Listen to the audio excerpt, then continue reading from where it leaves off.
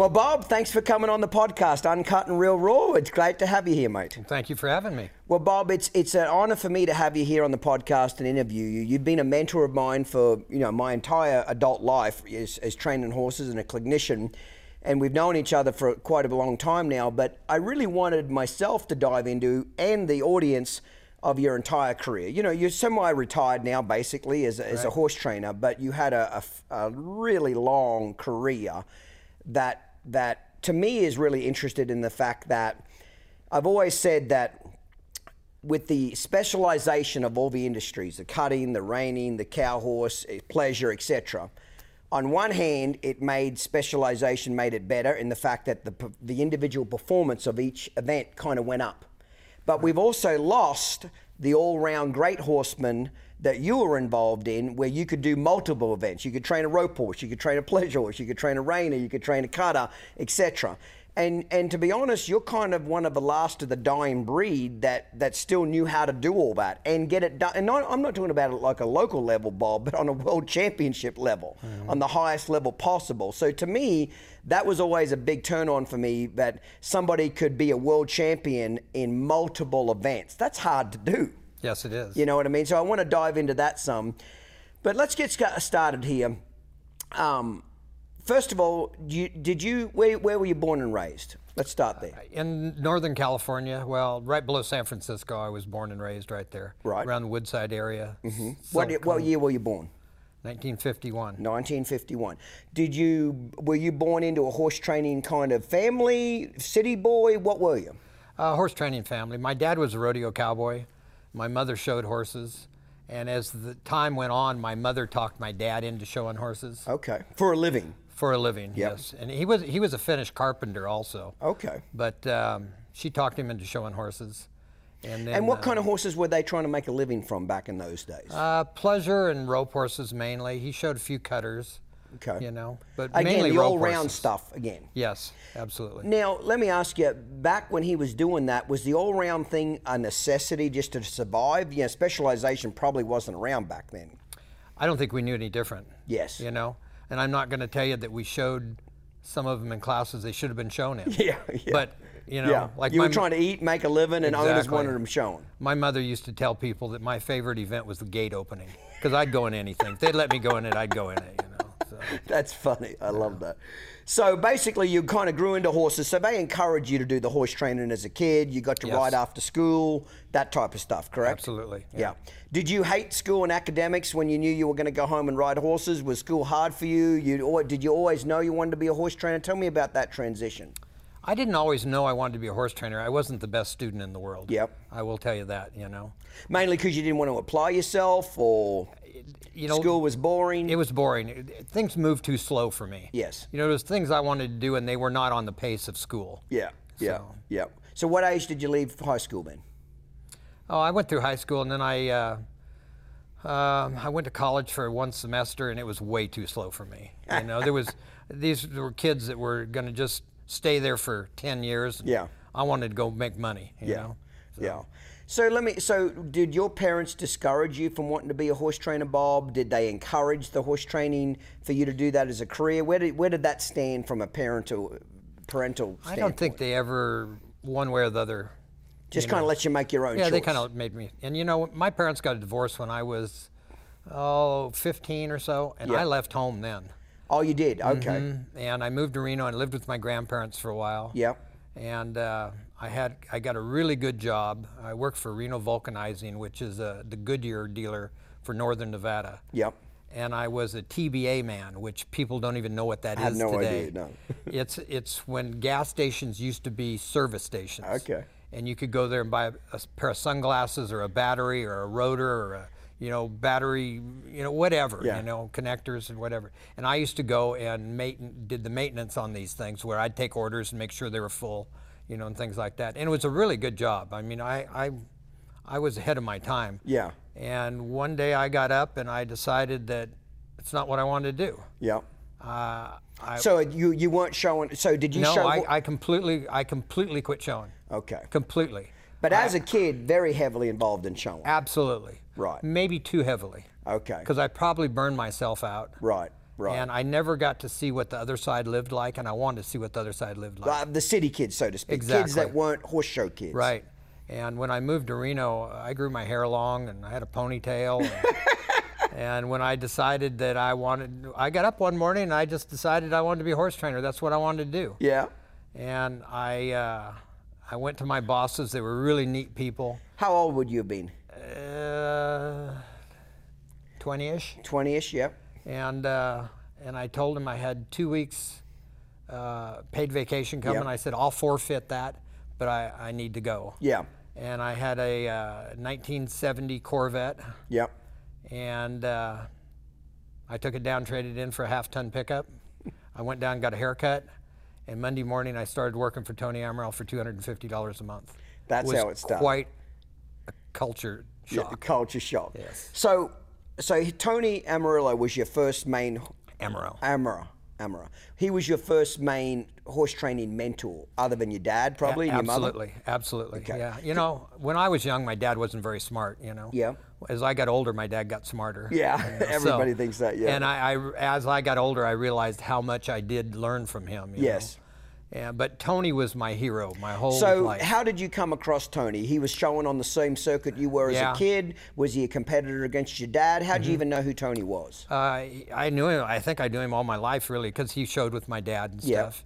And he was always he treated the kids really good. Yeah. Like he'd go give us, you know, what was his name? I got to think about him. I'm having a senior moment here. Harry Rose Jr. and I ran around together, and we'd go to the show and we'd, you know, go over to Tony's and he'd go, well, if you clean these stalls, I'll give you $10, you know. Yeah. So we'd clean a stall, and he was just giving us $10. He didn't really want the stall cleaned. And so, you know, that's how I got to know him. He was kind of my hero, and I would stay with him during summer times. I would go and stay with Skid, his wife, and himself, and work for him during summer times. And then when he called me, and I lived in Reno, and he asked me if I wanted to go to work there. And Benny Catrone was just getting ready to leave and go out on his own, and I went to work there Monday morning. So what kind of horses was Tony training in those days? Everything.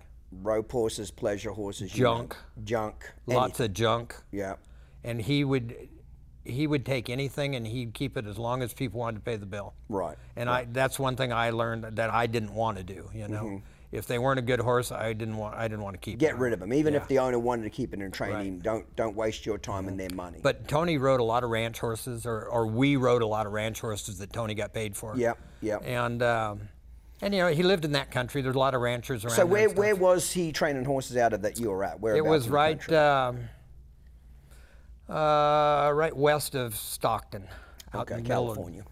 Out in the middle of nowhere there. So was Tony probably one of the first or the main guys in California that was a professional horseman trying to really make money at doing this? Was he showing on a national level, just locally in California? You know, set the stage a little bit for where he was in his career when you and him got together. You know, Tony, if he ever taught me anything, it was how to make money and how to hustle. Yes. He was a great salesman. He had it figured out. He showed on a national level. Yep. The World Show was just starting when I worked for him. The AQHA World Show. Yes, it was in Kentucky the first couple of years. Oh, you shit me, Kentucky. Mm-hmm. And he won the junior cow horse at the first World Show, and I think it had 3 in it. You know, something like that. Yeah. But he. So the main lessons, that's what I want to get at. What are the main takeaway lessons from that time? Sounds like you got a lot of riding on horses. Oh, yeah. So you got a lot of experience. Oh, yeah. What were some of the other major lessons from him that you got at that age? I learned how to get my ass chewed. Yeah. And take it well. Well, you didn't have any choice, you know. Yeah. And so, you know, but Tony had it figured out. He would get on an airplane and he would go to Wyoming. I'll just use Wyoming. Yeah. And he would buy 6 head of ranch geldings. And instead of having them shipped out to California, he'd go buy a truck and trailer, a used truck and trailer. Then he'd find somebody there to pay to drive it to California. Well, he'd get all his ranch horses, or his horses he bought, out to California, and then when he got them there, he'd sell the truck and trailer. Well, I mean, that was pretty smart business. Yeah. You know? And he was pretty money-minded. He knew how to make money. Very much so. He knew how to make money really well. Was he good at keeping it? Yeah, I think he was pretty good at keeping. His wife was good at keeping it. Okay. Well, somebody in the family was. Yes. Yeah. Yes. Yeah. I Because that's a big deal. Like a lot of people can make a lot of money, but if they manage it poorly, or spend it poorly, or don't keep an eye on it, it can disappear pretty damn quick. So you got a lot of experience riding a lot of junk, a lot of horses, but you got your first. It sounds like you got your first insight to how to hustle, make some deals, make money, etc. Other than just riding a horse. Exactly. Yeah. Okay. Yeah, I did. I mean, he taught me how to buy and sell, and what to look for and what not to look for, and things like that. And was there other people there as young apprentices when you were there? Yeah, there was. Rod Weimers was there. That is passed on now. Billy Arthur, that won the snaffle bit, was there when I was there. Yeah. And so you had a fair size operation. Oh yeah, it was a good operation. Like 40, 50 horses in training by the sounds of it? Probably. Yeah. How many years were you there, Bob? I think I was there 4 years. Okay, so you're probably around 24, 25. Probably. And where was your next move after that? I went to work for my dad in Eugene, Oregon. Okay. And doing the same thing, just training horses there, rope horses? Yeah, mainly. Yes. Mainly rope horses, And I think my dad's rope horses really, he trained some really good rope horses, but they were terrible to ride. They just, it took you the whole end of the arena to turn around and go back to the chute. So not a lot of handle on them. Yeah. They could come out of a box, they could rate and rope, but they didn't have handle on them. And I think that's what drove me to ride reiners and cow horses. I loved the power steering on them. Yes. It's kind of like getting off an old D9, Ford tractor and jumping on a Corvette or something. Yeah. That's the difference in riding them. And so you went and worked for your dad. How long did that last? A year and a half or something like that. Then I got a job in Sisters, Oregon at Treetop Railway Company. And I worked up there as a trainer for a couple years. Okay. And same thing, all-round horses? Yeah, all-around horses. Yep. Now, tell me about the level of stock for that. So that was it sounds like that was your first major paying job after Tony, really. You're the boss, where you're getting to pick what to ride. Right. You're getting to pick what to show.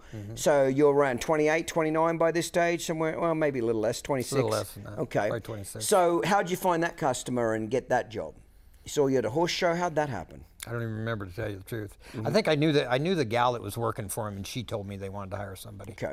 And did they let you go buy the stock you wanted? No, they owned a lot of stock. Good stock? Yes and no. Yes. Some of it was. Yeah. And they had some really nice horses, Yep. And I showed them and stuff, and I just I didn't stay there a long time. I stayed there probably a year. Yep. And they drank a lot. Yeah. And they would call me. I'd pull in from a horse show. This was in Sisters, so you had to come up that mountain out of the valley most of the time. And they'd call me at 2 o'clock in the morning. They could see their house sat up on a hill. Yeah. And they could see me pull in with the rig. And I had a big semi we had. And so by the time I got home, I was wore out, because that semi was really slow up those mountains. Yeah. And they'd call me and go, "You got to come up here right away." Well, I'd think, they could see me putting the horses away. And I'd think, "Oh my God, I got to get up there, something's wrong." Well, they'd been playing cards and drinking. They wanted me to come up and drink with them. Yeah. And that got really old really quick, Yes. And they were very nice people. They treated me very good. Yes. And when that was done, I decided to go out on my own. And anybody in their right mind would not have done it. Yes. Because timing's everything for a young trainer now, isn't it? When you're a young apprentice now, assistant trainer, that to me is the most crucial part of your career almost, is if you fuck that timing up and you leave too early or you leave too late or you don't get that timing right, it can set you back several years. Yes. And I mean, like, I'm not going to say I was stupid because it worked. Yes.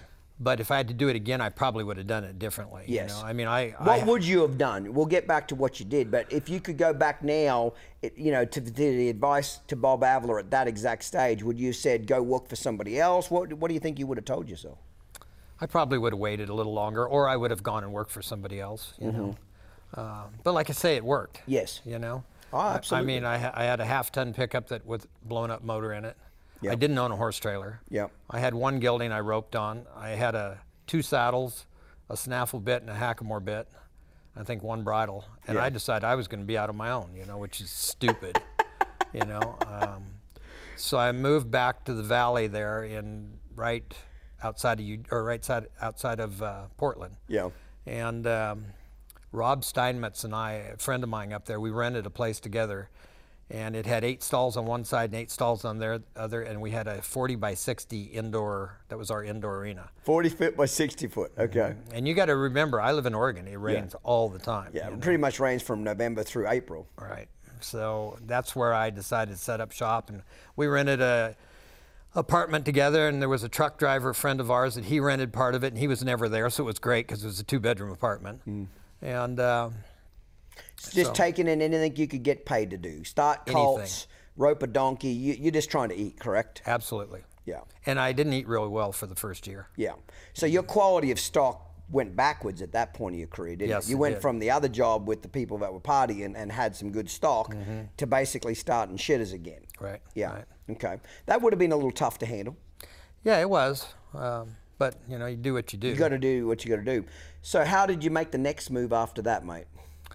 Well, Or did you build it up? What happened in that part of your life? I had some customers that I trained their girls, and they were really good customers. They loaned me a truck. They loaned me a trailer, Helped you get a little started. Get started, yeah.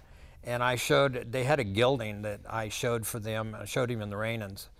And he was really pretty cool. I showed him in the cow horse too. But his name was Chugwater. And I wanted to take him to the Cow Palace, and they couldn't afford to take him. So I was going out with Christy at the time, and her grandfather told me that if I would drive his motorhome and 4-horse trailer down there, he'd haul the horse down for nothing, to the Cow Palace. So I did that, and I won the Cow Palace, the senior reining on him. And and then just help me back up a little bit because I'm not familiar with that. I know what the Cow Palace is, but I'm not that familiar with how big a deal the Cow Palace is. And this, what years are we talking now? 80, 70, late 70s? What are we talking here? Probably we don't even late 70s, probably the mid 70s. Mid 70s. Yeah. So the Cow Palace, for people who don't know, is a pretty big deal in California. Very big deal. It was kind of like the Congress is for the East Coast. Okay, so in layman's terms, it'd be the West Coast Congress, so to speak. Exactly. And first time showing there? As an adult. Yeah, as an adult. I showed there as a kid, and I won the cutting there as a kid and stuff. But I won the senior reining there, and I mean all my peers were there. Tony was in there, Harry Rose was in there. I mean all the guys that I looked up to when I was a little kid were in there. So it was a pretty big win, And he was really the first one that gave me a kick start. That horse? That horse was, yes. And it was funny because that horse would buck me off about twice a week the whole time. You'd like really buck you off? Oh, yeah. Like hit the ground, buck you off. Not just kick up its back legs, but fucking try to get you on the ground. We're talking buck you off, yeah. But I had probably 3 horses in training, so I had a lot of time. So you just rode the shit out of him? I just rode the shit out of him, yeah. And so it was good, And then from there on, I got a gelding. So from that win, did you get some better customers? You get some better horses? Yes. So that's a pivotal part in any trainer's career. If you can win or be competitive, the better horses and better customers start coming along. Would you agree or disagree? No, I agree 100%. And that was something you were desperately needing. Oh, desperately, yeah. I got a gelding in after that from Canada named Highline Gentry. And he was beautiful. Great, big, beautiful halter horse.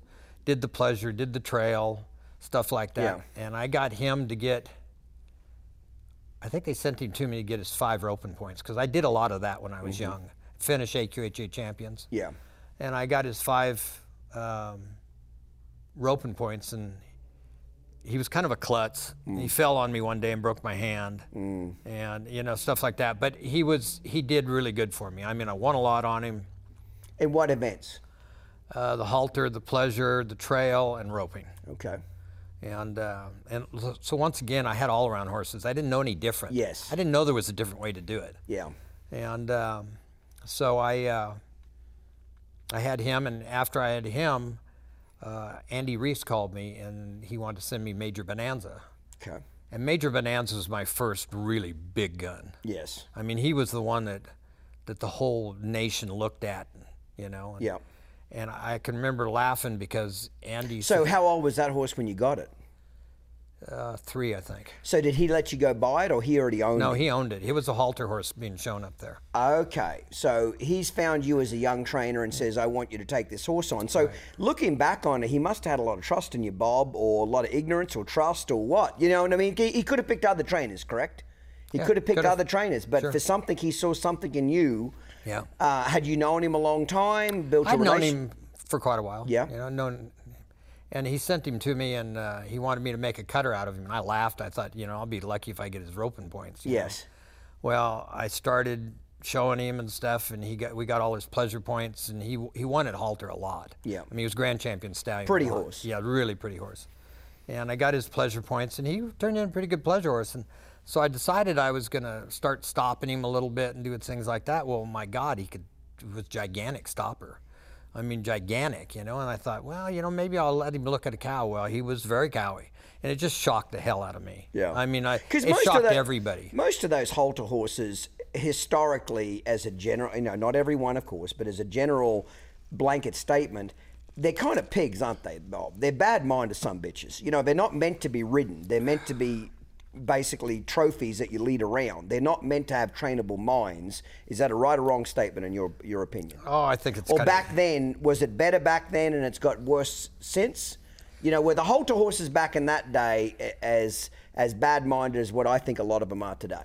I don't know if they were bad-minded then. They were just not as specialized then as they are now. Yep. Now they're breeding them so big and so heavy and stuff. There's, you know, I think a lot of the halter guys like to think they can ride them, but very few of them can be rode. And if you can ride them, they can't really do a lot, you know.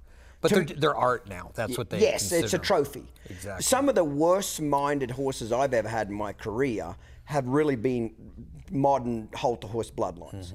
They're just bad-tempered some bitches. Yeah. You know, they don't want to be trainable. They don't want to get along. Now, were they pretty? Absolutely.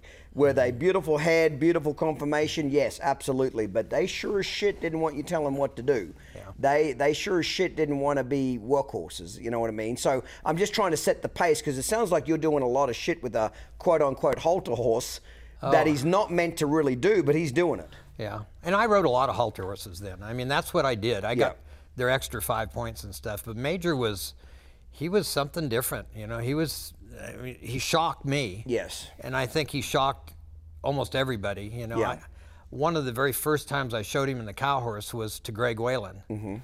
And I went to Boise, Idaho, and showed up there. And he made him reserve grand at halter, and I was kind of a little pissed about it. But, you know, I kind of went, okay, you know, whatever. And then I showed him in the cow horse. And this horse would stop so hard, I would have to wrap him up over his hocks. We didn't have hawk boots then. So what were you wrapping him with? Oh, anything I could get to stay on him. You know, I put leg wraps on him and tape him up there and stuff. Yeah. And, you know, I mean, he would just bloody his hocks up. True. Oh, yeah, he was cool. And I showed him to Greg that day, and Greg walked up to me, I remember, after that, and he says, he will never be reserve grand under me again. You know, he just thought he was so cool and stuff. So that was. So what did that horse do for your career, Bob, from a horse training standpoint, confidence standpoint, and then from a business standpoint? You know, what other horses did you get in, etc. So let's start with a horse training standpoint. You're a young trainer. You're finding your way. You know, you're out on your own. What did he do for you that changed, if anything, change any of your training, change your confidence? What did he do for you? He probably gave me a lot of confidence, you know. I mean, there was no way I thought this was going to work. Yeah. You know, and or not work the way they wanted it to work. Well, it did, and it was better than they thought. Yes. And it probably gave me a lot of confidence and stuff. And then I turned around and sold him for Andy and Carol. I sold half of him for Andy and Carol for $500,000. And this is like late in '75 or early in '76. That's an insane amount of money back then. Yes, it is. For a half a horse, $500,000. Yes. And that'd be like a couple of million today, really. Yeah, exactly. In horse flesh numbers. Exactly, you know. That's a lot. Yeah, and there's not a lot of them to sell for a couple million. No. But anyway, and then I started riding. They had bred him some up in Canada before they sent him to me, and there was a couple of his foals up there, and I went and got them, some of them, started riding them. And I took Major to the World Show, and I drew a bad cow, and at the time you couldn't get another cow. And I won the honor roll with him, but it was I wanted to win the world with him, you know. And in the cow horse. In the cow horse, and I didn't win the world with him, but then I got one of his foals, major investment, and he was an all-around horse. He did everything, and he did it shockingly good.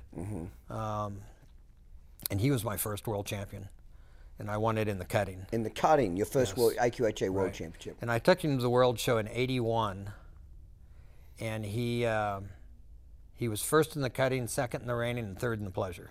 Yeah. So it was pretty, you know, it's pretty different. Yes. And that's the year I met Doug Carpenter. Okay. And Doug won it that day, and Doug told the story that he's sitting out there and they're calling him off, and he's looking there and he goes, here's this guy that's riding this horse that just wins the cut in the class before. And it was the class before I won the cutting. You're shitting. And he goes, I kept looking down there and they kept calling horses out and he's still there. And he says, I keep looking down there and he's still there. And he says, they get up to the last three and this crazy son of a bitch is still there. And he laughed about it and stuff. And I ended up third in the pleasure, you know, and stuff. And Doug won it that year, you know. Yeah. And so that was my first world champion, you know, and I mean, it was a pretty big kid. Did you get to start him from the beginning? Yes. Bob? Yes. In fact, I picked him out of 3 colts up in Langley, British Columbia, and I went to Andy and Carol's place, and there was 3 stud colts out in the field, and they were loping across the field, and he was the one way behind. And he was really a good loper, and I said, I want that one. Right. I don't want the one leading the pack. I want the one behind the pack. What did you see in him that tripped your trigger so much? You know, he was I don't know if I want to say he was the run of the litter, but the other ones bossed him around. And I liked that. I didn't want the stud that thought he was a stud. You wanted something more submissive. Yes. And that's what I saw in him, and he was really a good loper, a real good mover. So I liked that, and so I picked him, and that was how I got him, you know. Okay. So when you win that first AQHA World Championship, what did that do for your career? Did you get better horses, better customers? Was it a big pivotal moment or not really? Yeah, it was. I mean, my career started going up right then. Right. I mean, I started getting better horses. So where are you customers. training out of by this stage? Yamhill, Oregon. Okay, so you'd bought your own place. You got married? No, not yet. Okay. Okay. But I was training out of Christie's, BJ's mother's place. Yes. Her grandfather's place. And then I bought 45 acres right down the road from there and started building my own place, you know, as it was going. Yeah. And when I got it well enough done that I could move up there, I moved up there. Okay. So. And basically just kind of stayed in Oregon because that's where family was, etc. That was the main reason you stayed there? Or was it a quarter horse hub? Was it a lot of money there? You know what I'm trying to say? Like, what was that, other than family, was that a pivotal part to stay there? Was AQHA real big? Yeah, it was really big, you know. Yeah, I think I stayed there, you know, a lot of family there and stuff. My dad lived 2 hours south of me. And so I stayed there, you know, and it was, Oregon was great to me. It was very, very good for my career. I have no complaints about it at all. Yeah. So at this stage, you're getting ready, you're building on your own place.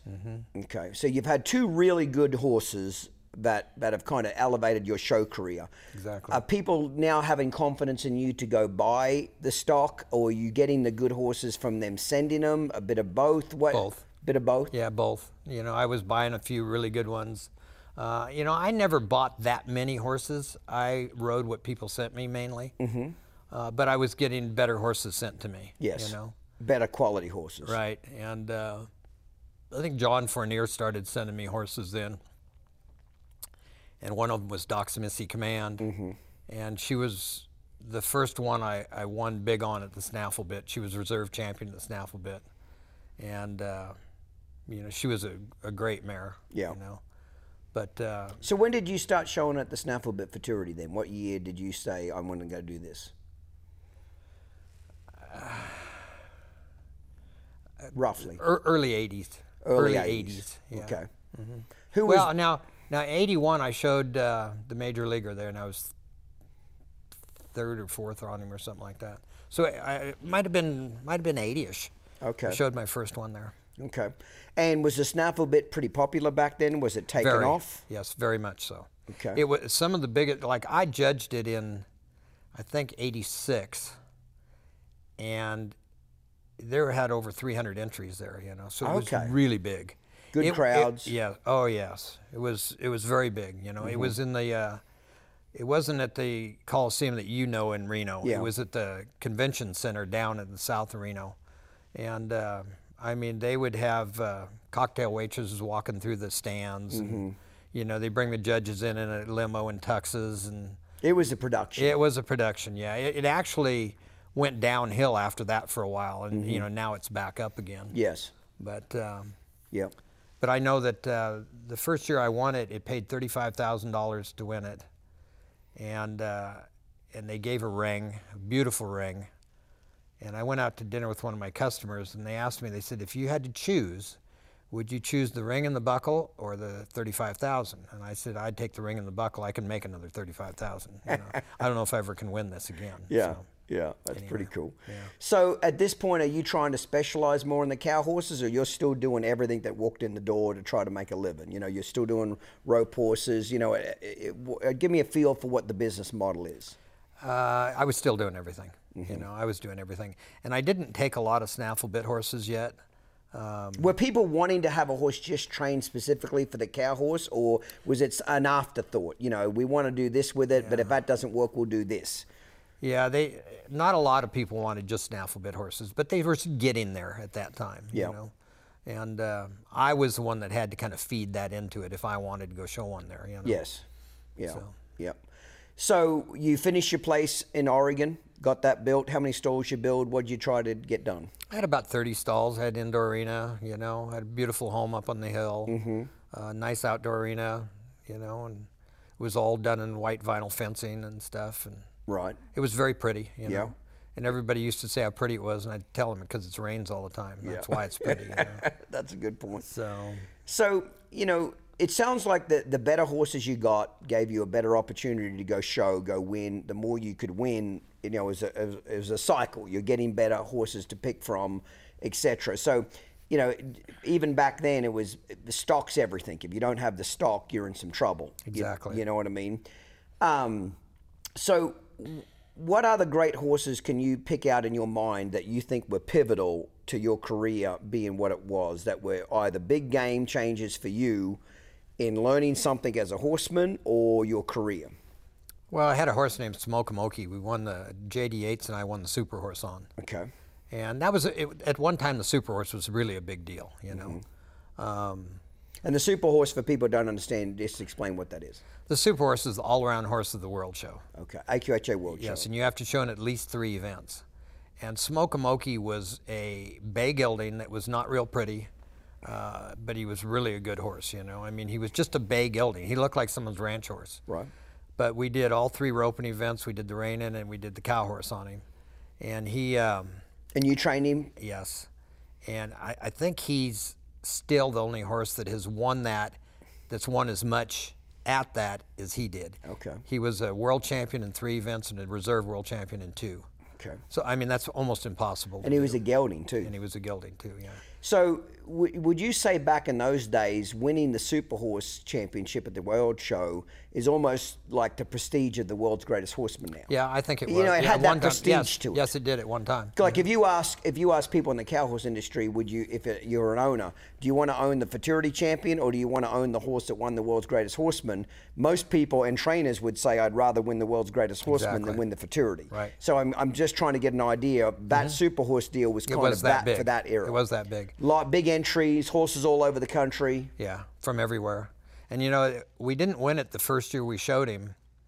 And it was interesting because a bunch of magazines did an article on it. We went to Chisholm's, Yep. which is a bar Yep. in Oklahoma City, when it was over with. And the people that owned him were from Anchorage, Alaska. And we went in there, JD and Kim, their daughter, and the people that owned him. And we made out a blueprint on how to win the Super Horse. And they ran a bunch of articles about the blueprint on how to win the Super Horse, and we did it. Yeah. You know, and it's a pretty ballsy thing. Yeah.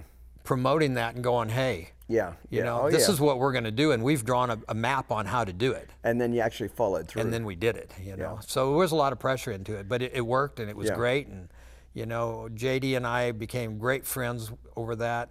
And we and he specialized in the roping, doesn't he? Yes. Yes, and I'm going to have him on the podcast here pretty soon. He was the youngest. I think he's still the youngest person to ever go to the national finals in the roping, or in anything. Yeah.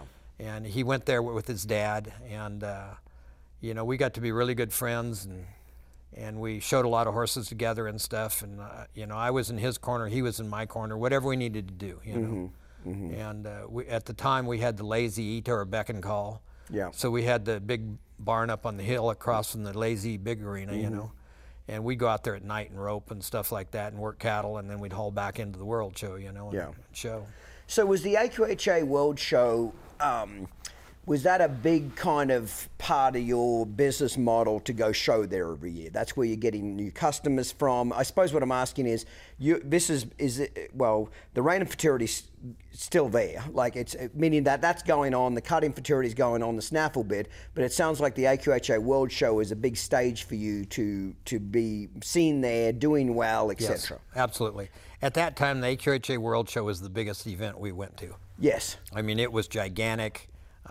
You know, the women would come in there for the evening performances and minks and stuff. Yeah. I mean, it was really cool. It was really cool, dude. I've seen some photos, black and white photos, where the stands in Oklahoma City are just full. Exactly. You don't necessarily see that anymore, No, but don't. it was full, packed. But you couldn't stay home and watch it on TV either, Yes. you know. So, yeah. But it was a lot of fun. I mean, we looked forward to it all year long. I mean, we couldn't wait to get there, you know. So. Yeah.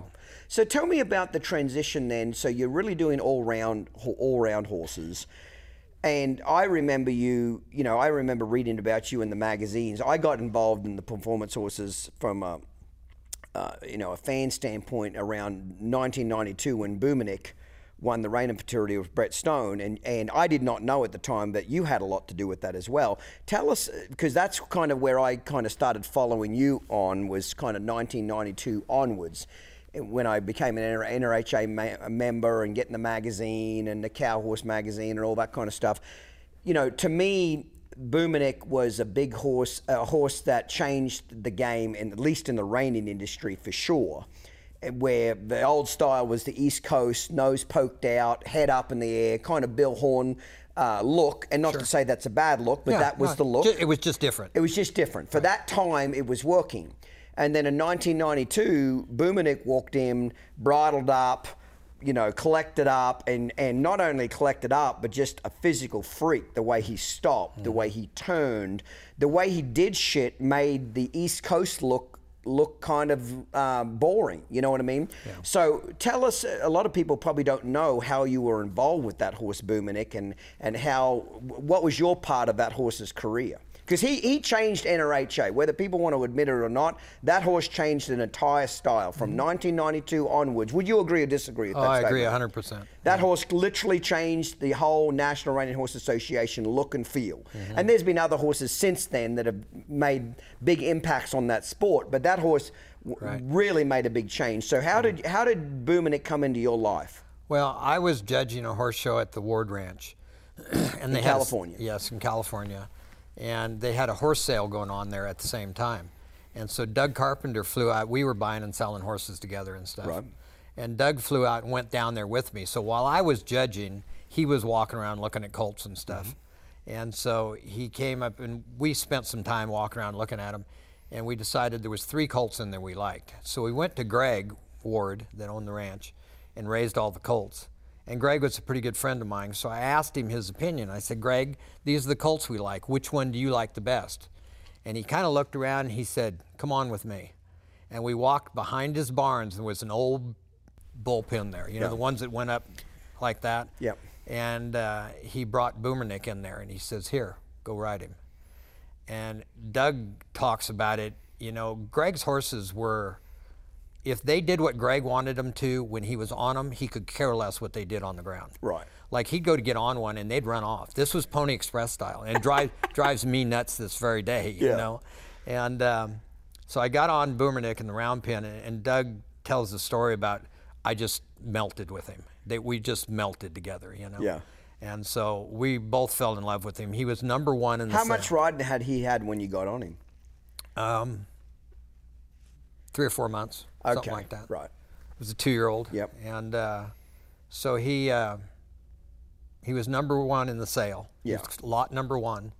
And Doug told me, he says, why don't you get away from me? Because everybody knows you. Yeah. And he says, nobody knows who I am. He says, I'll buy him. And I said, okay. I said, okay, I got $5,000. That's all I've got. He said, okay. So he pays $10,600 for him. I said, Doug, I don't have the other $300. Yeah. I mean, I didn't. That's all the money I had. And he laughed at me. He goes, don't worry, but we'll take care of it. Yeah. He laughed. He thought that was funnier than hell. And so we bought him, and I took him home. And Todd Bergen worked for me at the time. And Todd and I both rode him. And, you know, I used to tell people he was kind of like strapping your ass to a rocket ship. You know, you didn't know where he was going to go, but you knew it was going to be really cool along the way. You know?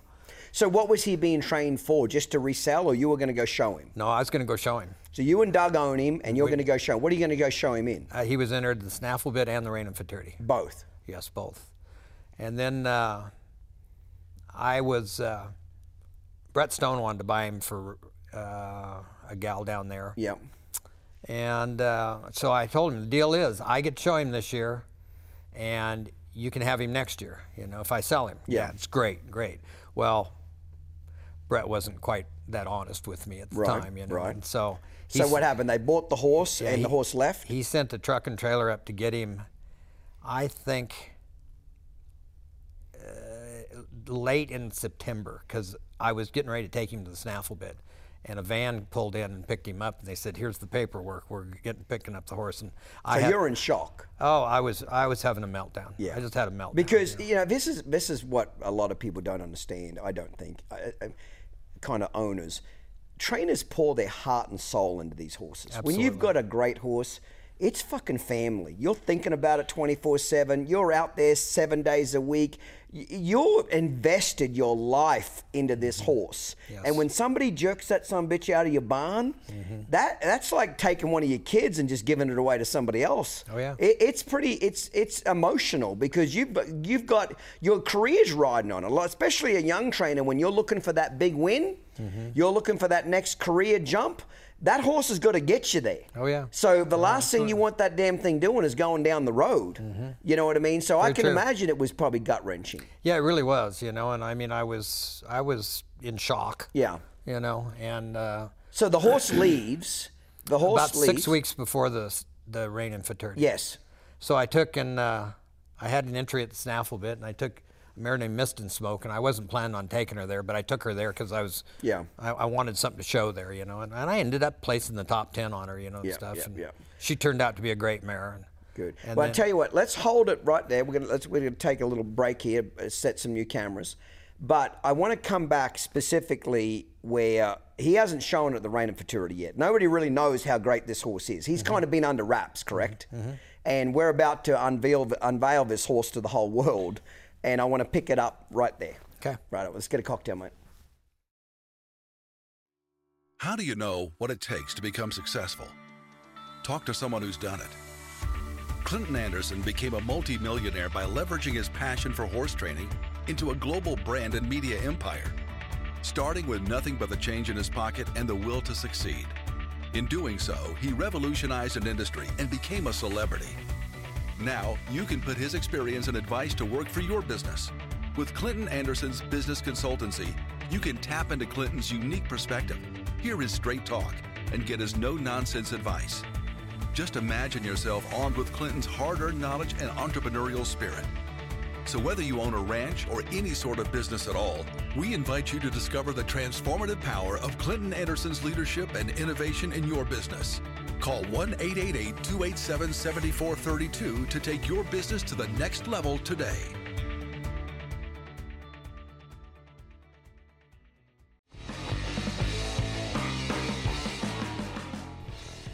So, Bob, before the break, we were talking about Boomernick. So, nobody knows of Boomernick other than, you know, you and Todd Bergen at the barn, handful of people, you and Doug.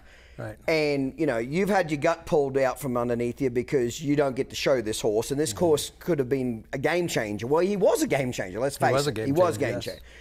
So he goes to the rein and futurity with Brett and just kind of smokes him, really. He did. From what I remember, he won the first go-around, I thought, or I don't maybe remember, it was the second. But he was a superstar from the beginning, from what I remember. Okay. People were in shock when they saw him. He was doing shit that horses hadn't done before. Yeah. Correct? Yeah, and you know, everybody, and I kind of laugh because I was in the pleasure industry, so I know what a good mover is. Yes. And people go, oh, he just looks just like a pleasure horse. Well, he didn't look like a pleasure horse. The only thing that made him look like a pleasure horse, he was really low-necked, you know, and stuff. But his stride was about that long. It was, wasn't it? Yeah, yes. Short. And, you know, pleasure horse is not that long. Yeah. But when he would run, he would look like he was going 3 times as fast as he was really going because his stride was so short, you know. And he taught me a great lesson just by watching him. That, you know, if you get a longer strided horse, you got to go faster to make them look the same way. Yeah. So a shorter strided horse basically looks better going the same speed because they look faster. And that's Boomernick was that way, you know. And good-minded horse. Yeah. Feely is obviously very feely. Oh boy. But like to be trained. Yeah. Yeah. He was really a good horse. I mean, he was. Yeah. You know, I can remember you could lead him on the ground and he would jog right next to you. Yeah. It was easier for him to jog next to you than it was for him to walk. Yeah. You know, and he was so short-strided, he'd just do this. Yeah. You know, But, and he was pretty cool. You know. Well, that horse obviously won the 1992 NRHA Futurity of Brett Stone. That's the main. I think I started watching random Futurity tapes in America in 1991. The year before, I think Doug Mulholland won it on that silver anniversary, and the next year, Boomernick pretty much just changed it. So tell me about. From 1992 onwards, tell me how you went from AQHA, Super Horse, AQHA World Show, and then started focusing more on the reining. Or how'd you get into the NRHA Futurity? What year did you first show there? What made you want to do it? Tell me how that transition happened. Well, I think it was 91 I started going there. Did you go watch or go compete? No, I went and showed there. Okay. And I took a horse that Kim Dooley, Kim Mulestetter, yes, her dad owned. Okay. And I'd shown him at the Snaffle Bit Futurity, and I was reserve champion at the Snaffle Bit on him. I took him, now he's 3. I took him to the World Show and showed him in the junior cow horse straight up in the bridle and won the junior cow horse on him. Okay. And then I took him to the Reigning Futurity and he ran off on me. Okay. So I kind of got a rude awakening. Okay. And I kind of thought, okay, there's a line you got to draw in the sand. Yeah. You don't want to cross that. Yeah. And so I got a rude awakening there, and I learned a great lesson there. What was it?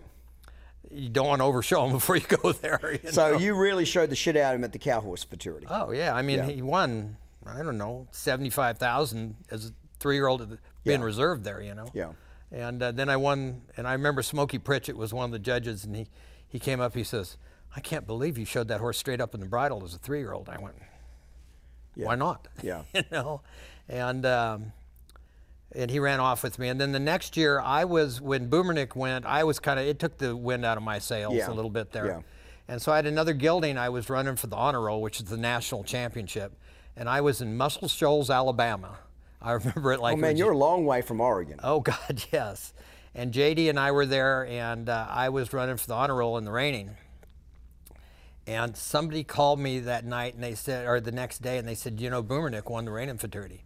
Don't you feel stupid? And I said, well, I'm really glad he won it, but I don't feel stupid. Yeah. Because we sold him for over twice what the Reigning Futurity paid at the time. Yes. You know. Yeah. So I mean, Doug and I sat there and went, oh yeah, poor us. Yeah. You know? Yeah. I mean, Brett made a lot less money than we did. You know, at the time. So.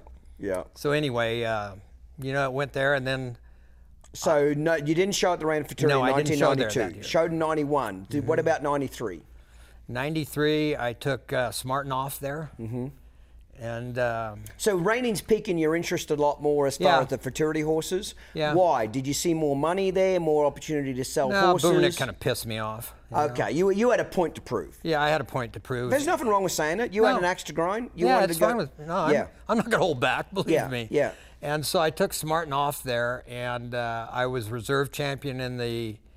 I think they just had the intermediate and open then. Yes. And I was a reserve in both of them, and I won like $100,000. You know, I'm thinking, wow, you know, this ain't a bad deal. Todd went with me, and I think he placed really high in both of them. And, I mean, we won a lot of money on 2 horses. I think we only had 2 horses there, if I remember right. Yeah. And then the next year, 94. I won the Reign in Futurity. On Lena's Right On, wasn't it? Lena's Right On, Yeah. yes. I remember watching that, yes. Right, and there was some very big ups and very big downs. Yes. You know, I was the high horse going in the finals, and at that time they seeded the finals. That's right. Remind me about how they did that. Well, the high horse going in the finals went last. You won the spot of going last. Right, that's right. And so... Which is an advantage. Whether or not people really want to believe it or not, as a general rule, you can disagree with me, the later you go, as a general rule, is an advantage as opposed to early. Now, I'm not saying the horses can't win early. There's been horses that have won in slot number 1 before. But as a general rule, if you gave me a pick as a competitor, do I want to go first, do I want to go in the last 5? I want to go in the last 5. Yeah, and you're 100% right. It's really hard on your nerves. Yes. You know, especially when you haven't been there that much. Yep. And I had to sit there through that whole finals and just listen to score after score, and you know, just sit there and try not to get on my horse too early. Yes. You know, I wanted him to be fresh enough to go show and stuff, and I don't know if I won both go-arounds, but I was the high horse going in anyway. And I went in there, and he jumped out of my first turnaround. Yeah. I'm thinking, thought it was a rollback, didn't he? Yeah, he did. And I'm thinking to myself, oh shit. Yeah. Do I give up now, or do I just keep going? And I thought, you know what? There's no way I'm going to quit. Yeah. And I went, and he was an incredible rollback horse. He was incredible. You know, he was just lightning rollback. And I just kept putting my foot down on the pedal. You know, it was going to blow up, or I was going to be a superstar. Yeah. And I did win it, you know. And it was a little controversial because a lot of people thought, well, you should have been slaughtered for that. Well, you know, they did whack me pretty hard, and I still made up for it. You know? And everything else. Yeah. You know, that was pretty much. So what did you have to change anything in your training? When you started showing at the NRHA Futurity, did anything have to change in your training style to get there? Or you just got better horses, or maybe nothing changed? I got better horses. You know, I don't think anything changed because I grew up showing a lot of cutters and stuff. So I was really comfortable in split reins. Yes. Which a lot of the guys from the West Coast had to figure out how to do that. Yep. But I was very comfortable because I showed so much in them, you know. And so it didn't bother me showing in split reins and stuff. But, you know, in the year I won it, Todd that worked for me, Bergen, he won the intermediate too. That's correct. And so, I mean, we had a great show. Yeah. I mean, it was a great show. So when you won the Futurity, did you get a lot of people wanting to send you to straight up reiners at that point? What happened in your business model? Yeah, my business, it went up, you know, and a lot of people wanted to send me horses and stuff like that. But specifically for reining is what I'm asking you. Did the disciplines change? Reining and cow horse. They both stuff, you know. I mean, you know, I had just won my first snaffle bit Futurity 3 or 4 years, or 4 or 5 years before that, I guess, you know. What was that horse called? God, don't do that to me here, you know. Okay. We'll think of him later. Yeah. I can't think of it now, but Smart Little Cowboy. Okay. His name was Smart Little Cowboy. And he was owned by the first free agent of baseball. Okay. And so he was great to ride and stuff, you know. Yeah. And then I went on and cut on him and stuff, and he won a lot. And from there on, I started showing more reiners, more cow horses, less of everything else. Less of the roping, less of the pleasure. Yeah, and I always kept my finger in it because I love to rope, and it's kind of my relaxation. I never, you know, for a while it was part of my business, and I tried to kind of take that out of my business and make it my relaxation. Yep. And it turned into being, when they came up with the world's greatest horseman, it turned into be a great asset for me, you know. Yeah, because you already had so much experience doing it. Right, you know, and so that was good. See, back in the days when you were, you know, entering them in the cow horse Futurity, and then, you know, Paid by Chick is one that comes to mind. You know, I don't know if you won the snaffle bit or you were third in the snaffle. Third both of them. Third in the snaffle bit. And then 2 months later, so for people who don't know, the snaffle bit Futurity's, you know, early October, okay? And the reining Futurity's, you know, towards the end of November or mid-November.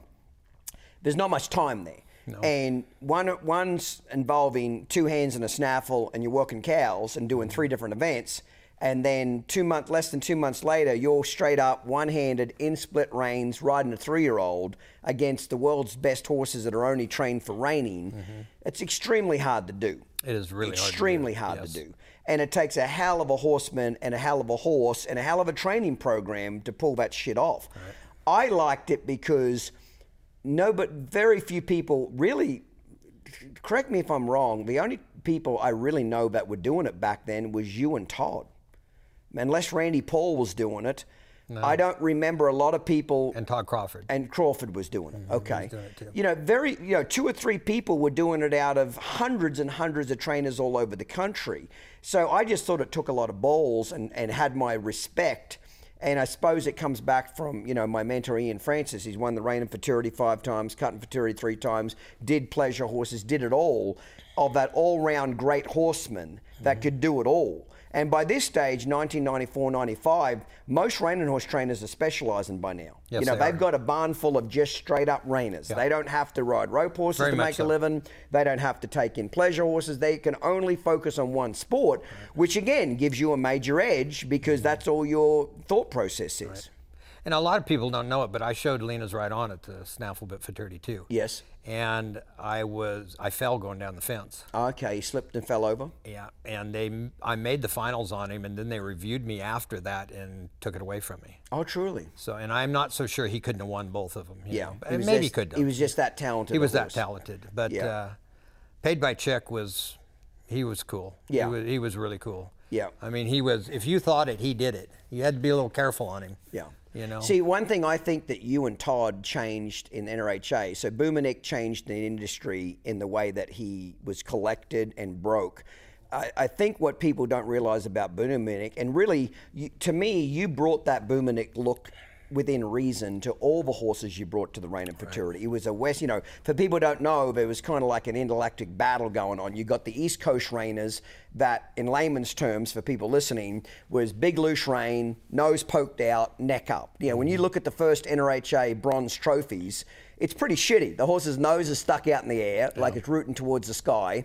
Horse's neck's up, back's hollow, and the horse is skating on its back feet, and you came in with a completely West Coast, so then the West Coast look for trainers and cow horse trainers and reining trainers is the opposite. They're up in a romal, they're bridled up, round back, hind feet deep underneath them in a stop. It's a completely different look. So up till then, East Coast was kind of dominating reining, wouldn't you say? Up until 1992, 100%. East Coast was the style. When Boomernick came in and Brett Stone and a horse you trained basically said, West Coast boys are here and we're going to do some shit. And you came in with that round collected look, which changed the entire industry, in my opinion. The other thing that changed from, I think, you going to show at the Reining Futurity, and not just you, but Todd, and Todd was, your apprentice and you taught him, is that you changed the rollbacks. Up until then, in my opinion, the rollbacks were really shitty in NRHA. They were U-turns. Let's just call it what they were. The horse would run down there and stop.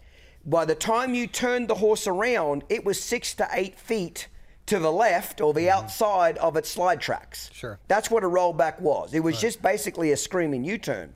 When you came in and you'd run down there and stop, and then you'd lay a rein on it, and that son of a bitch would do a 180-degree turn on its ass and leave on the exact same tracks it came in on, everybody went, fucking wow, how did that happen? Sure. You know what I mean? Now, to you, it probably felt like an average day at the office.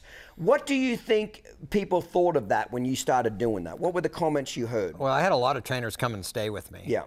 And they couldn't figure out what I was doing, and I thought it was pretty simple. I mean, I worked the flag, I worked cattle on all my horses. Yeah. And all it was is a cutting horse move. Yes. I went from right to left and went across. You know? So it was the same thing. I took it for granted because I didn't think it was that big a deal. Yeah. And I think when we all got to the Reining Futurity, I think the East Coast and the West Coast combined. Okay. And I think we came up with a better horse. For everybody. For everybody. Yeah. And the East Coast was way ahead of us at the time. But in what way? They just been around a long time. Okay. They did it a lot. They knew what they were doing. And we just kind of were going, wow, we're going to go show at the Reining Futurity, And, What do you think the East Coast style and trainers gain from the West Coast coming to the Rain and Futurity, and vice versa? Well, our horses were a lot broker. Yeah. Bill when you say broker in the face, broker in the body. Period. Yeah. Bill Horn came over to my stalls at one of those first years I was there, and he sat down on a bale of hay with me and talked to me, and he said, you know, before you started coming to the Rain and Futurity, if I could get both leads changed, I could have a shot at making the finals. Yeah. And I was in awe. I was just in awe. I mean, it's like, you're kidding me.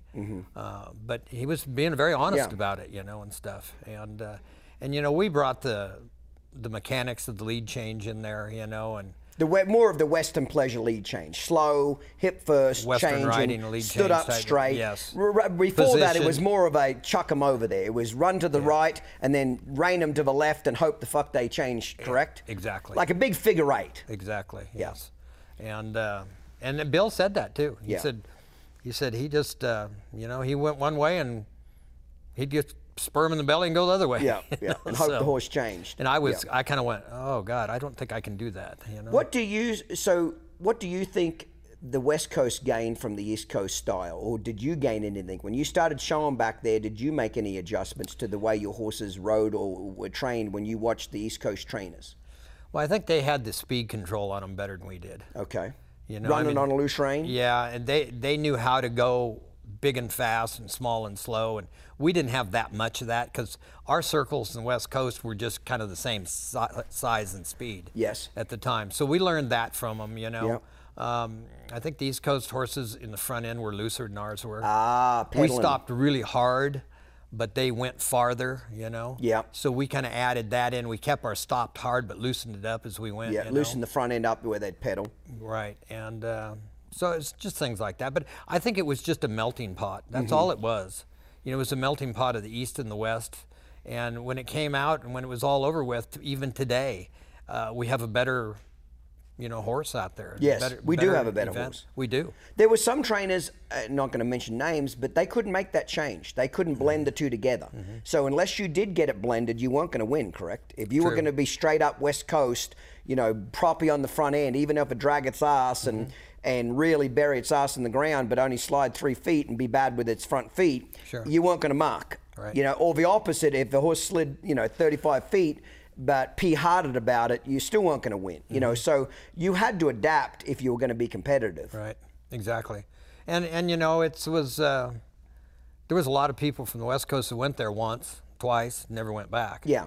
Got their ass handed to them and said, fuck this, I'm not coming back. Exactly. Yeah. And there was a lot of guys that were East Coast style that could, like you said, couldn't make the change. Yes. That had won a lot. A hell of a lot. You know? Yes. Some big time trainers that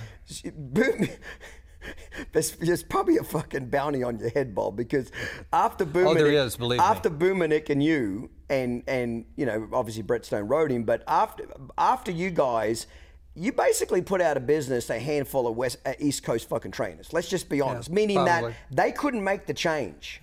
It was such a dramatic change. The next 5 years of that futurity, when trainers realized if they bridled these horses up and collected them and pulled on their face and squeezed them in their belly with their legs and got them round, they could stop better, they could turn better, they could change leads better. If you weren't willing to do those things, you couldn't be competitive anymore. That's true. And there's a handful of guys that again, not going to mention names, that they just quit doing. They couldn't be competitive. They pretty much got out of the business in more or less. Oh yeah. So you had to adapt. Yeah. You know, between John and Todd and myself, we pretty much dominated it for about 5 years. Yes. You know? Yes. And, yeah. And you're right. There was some of them that couldn't make the change, which you see that in any industry. Yes. You know, it's not unusual. What do you think was the advantage that you think bringing your snaffle bitters to the Rain and Futurity? I don't think there was one. Oh, you think it was a disadvantage? Or just tougher? It was really hard. Yeah. You know, I think that probably the advantage of doing it was I had to get them broker earlier, so they were broker when they went to the snaffle bit more than anything. Yeah. Than just going to the Rain and Futurity. Because I mean, like I was working on getting them one-handed before then, you know, so I was up to date when I got to the Rain and Futurity. Yeah, because after the Cow Horse Futurity in October, when that show's over, you're pretty much just trying to train him as a straight reiner. They don't even see a cow. Yeah, you've got about 6 to 7 weeks to fix get everything working. Yeah. Yeah.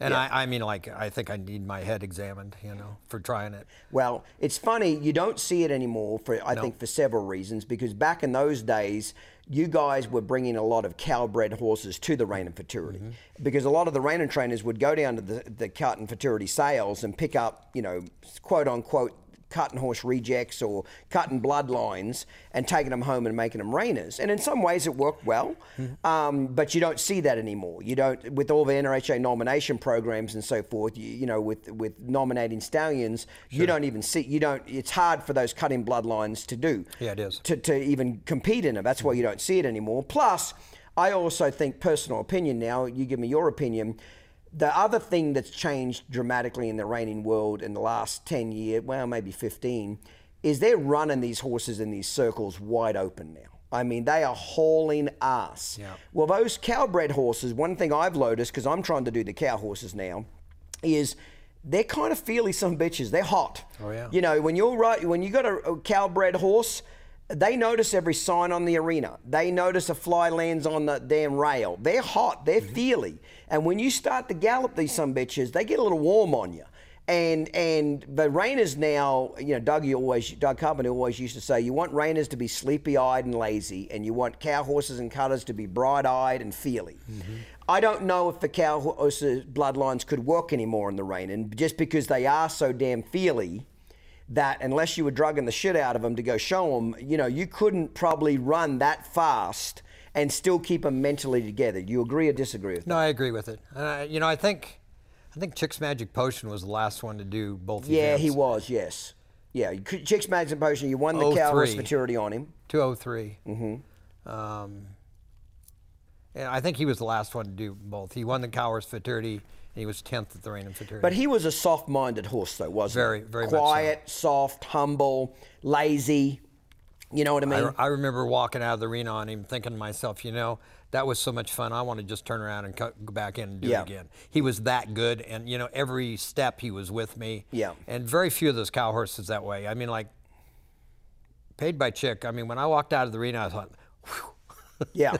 And he was a great horse. Yeah, because he was so feely. Yeah, he was you so fought feely. the wrong direction, that son of a bitch was moving. Oh, yeah. Yeah. So style-wise, the reining bloodlines have got, number, in my opinion. And remember, for people listening, reiners are completely dictated to. So you're not asking them to think for themselves. Right. You're asking them to do what you tell them. Cow horses and cutters is a combination of the complete opposite. Is you want them to think for themselves. You want them to make decisions based on what you've trained them to do, etc. Yep. I personally would love to go show one at the snaffle bit and then 2 months later go show it at the Rein and Futurity, just for my own personal horsemanship goals. I'm going to go do that one day. Whether or not I get a good score or not is irrelevant to me. Just to have the balls to go do that. Yeah. Todd Bogan did it on Chick Please. He didn't win the snaffle bit. Where is he in the snaffle bit? He was first and second. First on the snaffle bit? He was second at the snaffle bit. On Chick Please. Yeah, and first at the Rein and Futurity. And first, he did it on Chick Please, and that might be the last horse I remember that other than Paid by what was he? Chick's Magic Potion. Chick's Magic Potion. That might have been the last horse I remember it being done on, but it was just cool because it's just such a difficult thing to actually pull off to get done. Did you notice the horses that you started showing as just straight up reiners? Did they lack anything that you didn't like? That the fact that you weren't combining the cow horse with the reining and you were just taking it straight to the reining, did you notice they lacked anything you didn't like? Did they feel any different? I don't think they were as broke as my cow horses were. Okay. I had to do more things on my cow horses to get them as broke. Yeah. That broke, Yep. I mean, they were broke and everything else. I just don't think they were as broke as the cow horses. Yeah. Yeah. No. See Clinton Anderson and his Down Under Horsemanship method live. Order tickets now for the Walkabout Tour in Conroe, Texas, November 4th and 5th. For ticket information, visit downunderhorsemanship.com.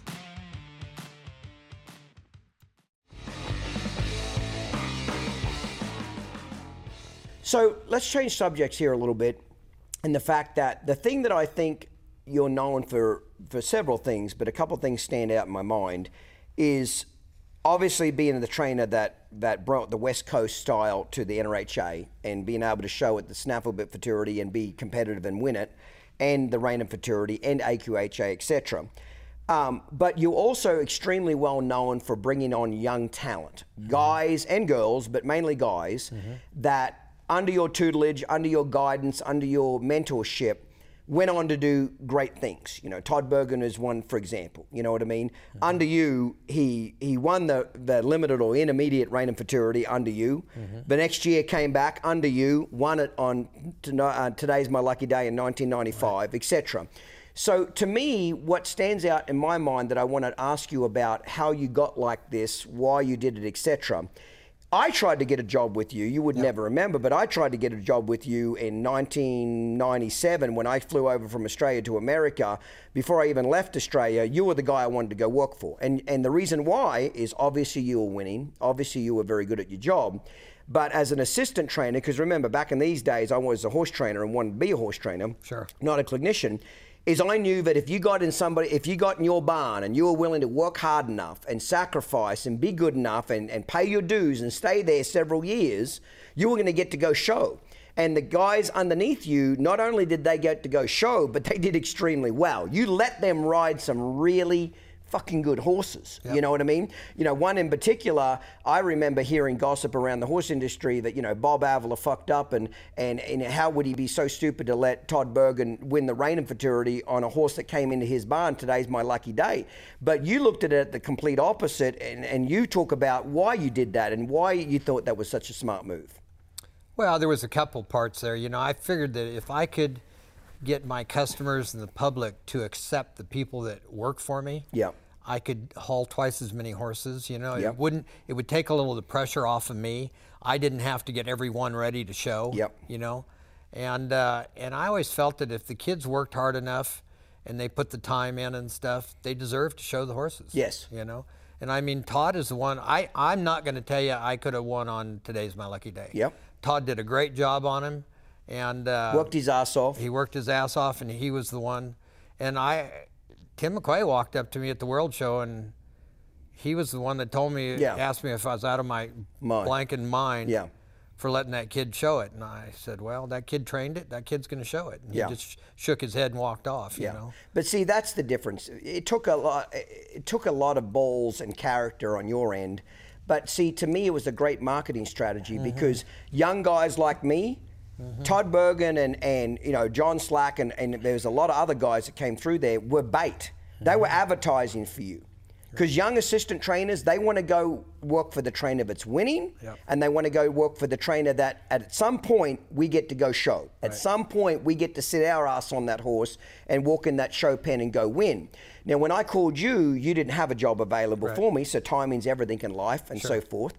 But I don't know of any other trainer that I can think of, and maybe you can think of one, that really just had this self-confidence to go do that. Most trainers that I've known, not mentioning names, but there's one in particular, he has a reputation for letting those guys get right up to the trainer's level, and then right when they're about to beat the trainer, they either get fired or they quit or something magically happens. You had enough self-confidence that you took it as a pride of honor when your assistants beat you. It was an honor for you, and I truly believe it was, because they were a tutelage of you. You know what I mean? They were a replica of you. You took it as a badge of honor. Most trainers' egos couldn't handle it, where they took it as a slight or a slap in the face that their young apprentice beat them. Tell me how you felt like, how you came up with thinking like that. Because it is unique, Bob. You got to admit that. Yeah, it is. And it was, I knew that if I could let those kids win and ride and show, I would get other kids after that. You know, like... Because you are known for having the greatest assistant trainers. When you were in your peak... And I'm proud of it. When there was probably a 20-year run that you were really in your peak. You were extremely competitive for probably a 20-year period. And I don't mean that disrespectfully, 20 years, but on a national level, and the snaffle big cow horse, reining, etc., you were on top of your game for 20 friggin' years, long time. It was a long time. One big secret to that was you made sure the hired help you had were friggin' awesome. And you know, I was a road warrior. I showed a lot. And one of the big secrets to my successes was I had people at home that were really capable of doing it. Yeah, keeping the fort going. It's right, you know, because I mean, a lot of them, you don't even want them on your horses, you know, when you're gone. And my help at home, when I got home, the horses were better than when I left. Yes. You know, so they were very capable of being on their own at the time, but they wanted to learn and they wanted the opportunity to show good horses, and I gave them the opportunity, you know. They had to pay their dues. They had to work hard. Absolutely. You know, the other thing I remember is most of your really good people that came through your barn, on average, they were there 5-6 years. Yeah, they were. You know what I mean? Just like Bobby Smith was on the podcast a couple of months ago, and he said, you know, if you want to be a great trainer, go work for a great trainer and commit to 5 years. Commit to starting at the bottom and stay in 5 years to learn your craft, learn your industry, and you can get to the top. Yeah. You know what I mean? So to me, it made you look good. It made you look very confident, but it also gave you a, you know, recruiting. You were recruiting the next generation of horsemen to go make you money and work under you because they wanted to go show the Avila brand. Yeah, very true. You know, I don't see a lot of people have done that since you, to be perfectly honest. And you know, right after Todd and John went on their own, I got Donnie Brecker, I got Dwayne Latimer. Yes. You know, and that was all because of the way I treated those guys. That's correct. And they all, you know, when Dwayne came to me, Dwayne wanted to come learn how to change leads like the West Coast people change leads. And I've always been a complete freak about changing leads, you know. I mean, I'm just really into that. And Dwayne, he had a reserve world champion Western rider. I don't know if anybody knows that. No. Yeah, he was reserve world champion in the Western riding, you know. So he learned it and got better, you know. I tell you, there is somebody's name that just popped into my head, and I want to know if you agree or disagree with this, that I think had a very similar mindset to you with self-confidence, bringing on young apprentices and letting them go show and win, is Loomis. Yeah. Loomis had a lot of good people over the years. Dwayne Latimer was one of them. His brother Dean, you know what I mean? There was a lot of great horsemen that went through Loomis's ranch that stayed many years. Yes, they did. Many years. So anywhere from 5 to 10 years. But Loomis wasn't scared to let him go show. No. Loomis wasn't scared to let him go win. Loomis was at the point in his life he didn't want to show a lot at the time. Good point. And those kids were getting to show, you know, and he was at home, you know, making a fortune breeding mares and stuff and selling babies and things like that. So it was that was a name that popped into my head just, and I'm thinking, okay, what other great horseman was out there that really understood the importance of letting your young people develop their skills and be good? Well, you know, I got Dean his job with Bob because Dwayne came to me and he wanted to learn the West Coast style, and Dean wanted to go learn the East Coast style. So I called Bob up and told him about Dean, and you know, Dean was great with Bob. You know, so many years together and a lot of success, etc. And I think to keep good help, you've got to give them, you got to throw them a bone. Yeah, they got to be able to go show some and like you know, I always let the kids show up there in Oregon. We had Rain and Fraternities up to little ones and stuff, and I always let them go, take a horse and go to that stuff, and you know, and so it kept them all happy. You know? Talk about the business model part of it, as far as, you know, to my knowledge, you always tried to keep a relatively modest sized barn, you know, anywhere from 25 to say 35 head of horses in training, especially in Oregon before you moved to California. Tell me why you kept the barn, because now a lot of reining horse trainers, even cow horse, but especially reiners, they might have friggin' anywhere from 50 to friggin' 80 head of horses in training. Or more. Why did you keep your business model smaller? Was it by design? Yes, it was by design. Tell me why. I always felt that you had to have a person for every 8 head of horses to do it correctly. One trainer, you mean? One guy riding them? Maybe one guy saddling. But you had to have a person for every 8 head of horses. And to do a good job. And, you know, if you had one you needed to ride twice a day, you could ride it twice a day, you know, and stuff. I never thought numbers were the answer to it. Now, that's just my thoughts. A lot of people like the numbers. They do very well with them. That's up to them. You know? It just didn't work for me. And, you know, I felt that I hated going to the house at night and not completing everything I was doing that day. Not feeling like you gave it 110%. Right. And when I went to California, I had 54 head in training or something, and I never got done. Never got done. I had lots of help, but we still never got done. And I got kind of defeated when I was doing that. You know, I mean, it was like, you know, how can you go to the house when you're not done? And I mean, you run out of time and energy. You've already been up everything 16 else. hours, you know, and so that was a big part of it right there too. Well, I think that they're not having enough numbers to choose from is an Achilles heel. But having too many to choose from is just as big as Achilles heel. Because they slip through the cracks. Because the good ones slip through the cracks. Right. And one guy having 8 horses, and one needs ridden twice, one needs ridden 3 times that day, is being bad, naughty, whatever. He's got time to do it. Where most of the trainers that have got really, really large barns, they might be lucky to get to them all once, for Christ's sake. Yes. Let alone double up and get to them 2 or 3 times. You know what I mean? Or do whatever it takes to get the job done. So I just wondered, you know, again, you can have a numbers game and it'll work. There's been a lot of trainers in different industries that have won the Futurity or won a world show with numbers. But again, you know, it doesn't mean always that the best one won that year. There might have been one that was better, but it didn't get the attention that it could have got because it just got lost in the crowd. You know? Okay. I agree 100%. Yeah. You know, and everybody their own. I mean, like you say, there's a lot of them that make it work. Yes. I'm just not one of them. Yes. Yes. I think I think for the trainers that, in my opinion, from the outside looking in, that do have large numbers, that it does work for, there's a few common traits that I see. They're, number one, not perfectionists like me and you. Like things can be a little sloppy around the barn, the way the barn looks, the way the barn horses look, trucks and trailers not clean. They're a little bit, they can just go under the radar and not give a shit. Where when you drove into your ranches and mine, they better look like a golf course. Exactly. It better look like a golf course, because that's the first impression a customer has when they drive in your ranch and the fucking gate's off the hinges. And you're trying to sell a $200,000 horse, it doesn't look real good. Yeah. You know what I mean? So there's some common traits that I've noticed, and I think that's probably how they can get away with large numbers, is they kind of have a little bit of a don't give a fuck attitude. Yeah. And it's probably easier for them to sleep at night. But again, each to their own. There's different ways of doing it. You know what I mean? What do you think? What do you think training the all-round horses brought to your snaffle bitters or your reiners? You know what I mean? Did you bring things from the pleasure industry and add it to your lead departures, say in reining, for example? You know, tell me anything that you think the crossover, the advantage you had of doing multiple events. What did you think that did for your reiners or cow horses? I think it was almost all of it. I mean, when I came, I showed a lot of halter horses, a lot of pleasure horses. So when I was looking at cow horses and reiners and stuff, I was always pretty critical about the way they moved. Yep.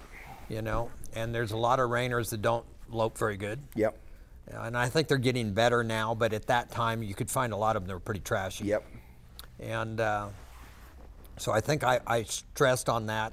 I had the pretty of the halter horse that I brought in there. You know, my horses were, I tried to make them prettier than the rest of them, you know, or tried to find prettier horses. Yes. You know, and I've heard people go, you know, pretty as pretty does, and I think that's bullshit.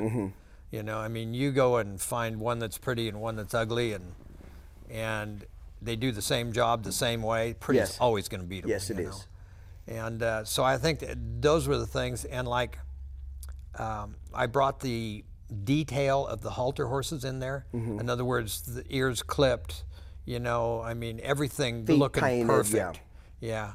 And you know, I did that, and it was just something that I was used to doing every weekend at the horse shows. You know. Yeah. And I don't think people had seen that yet. One thing I noticed, and I don't know if you did or not, but I noticed a difference in the styles between East Coast and West Coast. And I don't, like I said, it's all been one melting pot now. Yes. Okay, so I want to say that right now.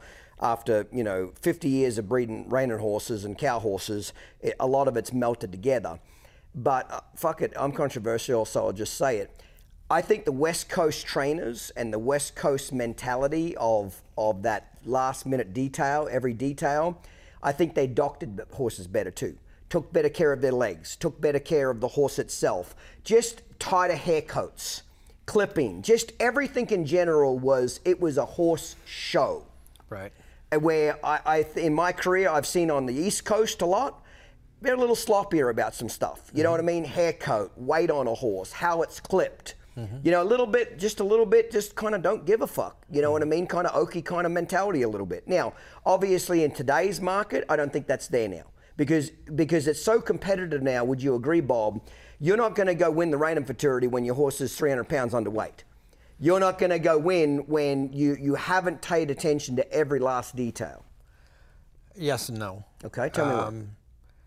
I think they're starting to revert back now, especially in the cow horse. Okay.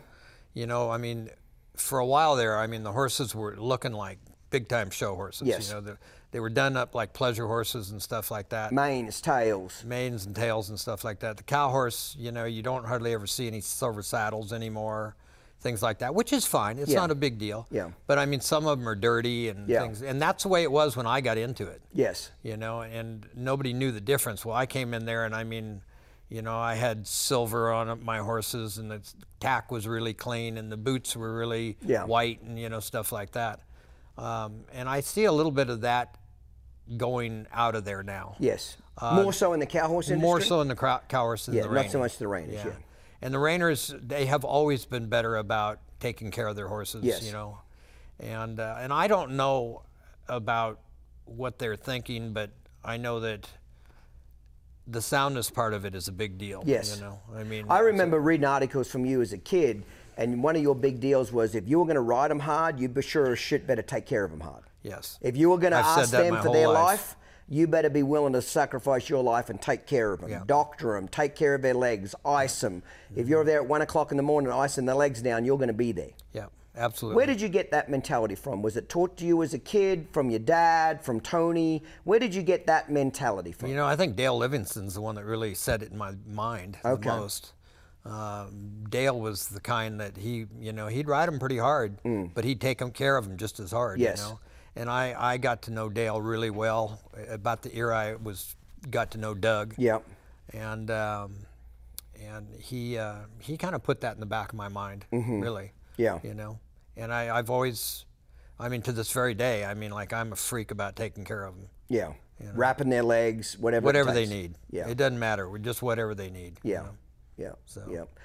What do you see with the horse industry that's positive right now from a training's perspective, and maybe what you see as a negative perspective? Meaning that, you know, we've got out of all-round horsemen and we're doing so much specialization. So for me, I think the negative of that is we're losing some all-round great horsemen. Like, I know just in my travels around the world, it's embarrassing to say, but I know multiple trainers that have won more than $1 million in a particular discipline. They can't fucking load a horse in a trailer bolt. I'm not joking. No, I know that. Unless they can drug the motherfucker, it ain't getting on. Yeah.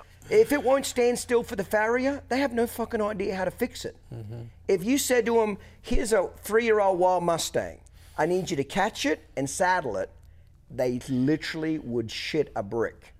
That to me is in horsemanship gone backwards, in my opinion. Absolutely. Okay. Now, the flip side of that is, are the horses riding better today than 30 years ago? Yeah, a lot of them. They're cutting better, they're stopping better, they're turning better. Yeah, a lot of things have got better. But I think we've also lost some horsemanship. You agree or disagree? Oh, I agree 100%. I think we've gained more mechanics than we have horsemen. Explain what you mean by mechanics. Mechanics are somebody that can do a lot and get a horse to do a lot and stuff, but they don't really care about longevity. They don't care about taking care of them quite the other way, you know? Yeah. How long the horse lasts. Exactly, you know, and I mean, like, a lot of them just have hired help taking care of them and stuff. They don't pay attention to that stuff. Yeah. The trainer or the mechanic himself, whatever you want to call him. And, you know, nobody takes care of your horses like you do. Yeah. Like one of the things I love to do is I've just recently flip-flopped some of my training, my day schedule. So I get up at 4:30 and I normally go to the gym. Well, I've changed that now, and I get up at 4:30 and go straight to the barn. And I like to get to the barn an hour and a half, 2 hours before anybody else, because I get to walk up and down the barn aisle. I get to check every horse. I get to go over their legs. I get to look at what they're eating before anybody feeds them. I like that. And I've noticed when I got my ass in the barn before everybody else, it was amazing how much shit I started catching. Sure. It's amazing how much shit when there's no distractions, cell phone's not ringing, no texts, no radio, no nothing. When you just walk around an empty barn with the lights on as a horse trainer, you'd be shocked. I was at least shocked of how much shit was slipping under the cracks a little bit, because when I got to the barn, I got on my first horse, started riding straight away. You're riding all day. you're talking on the phone, you're putting a deal together, you're hustling. You don't take the time just to walk through each horse's stall and get your hands on them, because you're not saddling them anymore. You've got a groom doing that. You know, it's a numbers game. That's kind of what you're talking about, correct? Absolutely. When did you try to do that yourself? Did you do it early in the mornings, late in the evening? When did you personally, when you were training horses, like to get that one-on-one time with that barn? Well, you know, the biggest thing I did, I think, was I wouldn't let anybody put boots or wraps on horses except me. Yeah.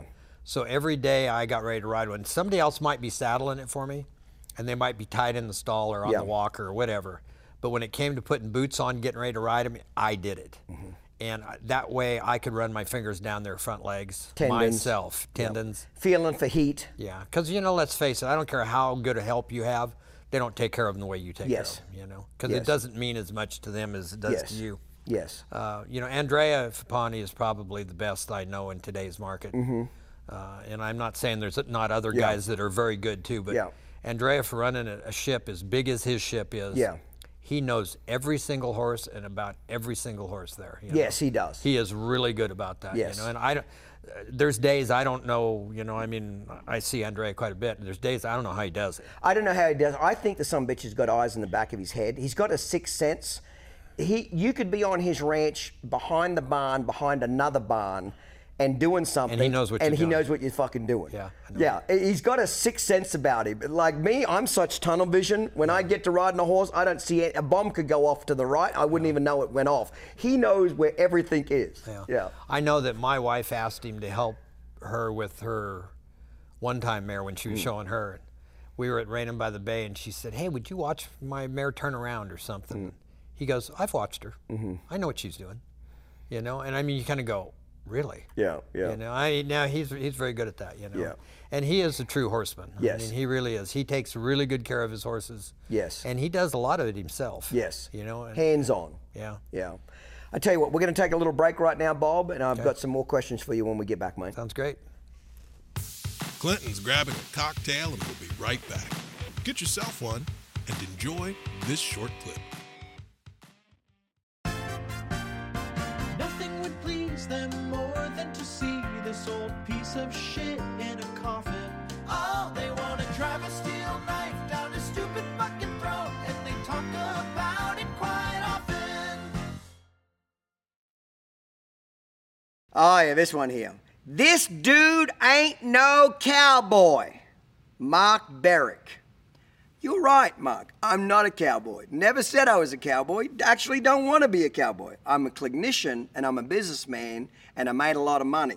That's what I was really good at. But cowboying, not my deal. There's a lot of cowboys out there and I sure ain't one of them, mate.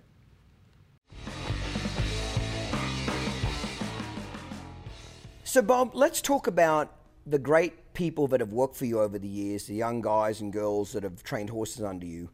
The horse training part is just one part of it, but you've always tried to instill it.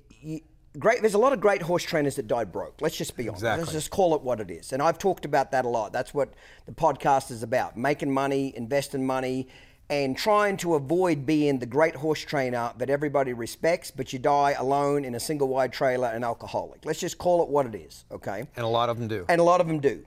Mm-hmm. So you clearly haven't done that. You've done well for yourself financially, etc. But where did you get that mindset from? Was it Tony that really started to instill that in you? Where did you get that, or who scared you? Like, fuck, I don't want to die like that. Like, what was a wake-up call for you that I don't want to die a broke horse trainer? Well, I think a lot of my peers when I was a kid, or the people I looked up to, or whatever you want to call them, a lot of them did die broke and stuff, and they were great hands. Yes. They were great hands. And a lot of them did end up that way. And I swore when I was young, I did not want to end up that way, you know. And you vividly remember making a conscious decision. Oh, absolutely. And, you know, when I was getting started, you know, I was probably one of the first guys in the horse industry that had endorsements. Yes. I was not the first. No. There was some before me, you know, but I was one of the guys that is today had endorsements and stuff. And, you know, I thought to myself, you know, if I can have endorsements, I can save more money, you know, and things like that. And I tried to instill everybody that worked for me about using their head in the business end of it.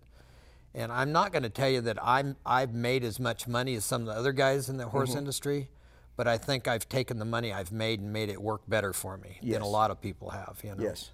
And I swore that I did not want to end up broke in a single wide trailer. So house you tried to mentor those people Absolutely. underneath you about how to put a horse deal together, what to do with the money, how to Absolutely. make more money out of it, correct? Absolutely. See, a lot of trainers want to hide that part from their assistants. I'm the same as you. I want to share it all. You know, Absolutely. this is how I made the money. This is how I invested the money. This is what you can do. How are you going to turn $2,000 into $4,000? How are you going to turn 4 into 8? Right. And you know, when I started, there was, you know, especially when I started doing clinics and stuff and doing DVDs and well, they were videos when I started. VHS. And I always said that I would tell anybody anything for real. Yeah. Because when it gets down to it, there's only going to be one of you and one of me. You can't do what I do. I can't do what you do. Yeah.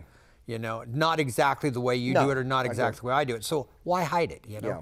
I did a clinic in LA Equestrian Center the day it opened, and another trainer and I did it together, and he was going on about all this stuff, and when it was over with, I looked at him, I said, you know, that's not the way you do things. He goes, yeah, but the crowd loved it. Yeah. I don't want to do that. Yeah. I want to, you know, tell them the truth. Telling the truth, yes. You know, I had a magazine named Ride with Bob. I had it as very a popular. young. I've still got all your copies. Yeah, very popular.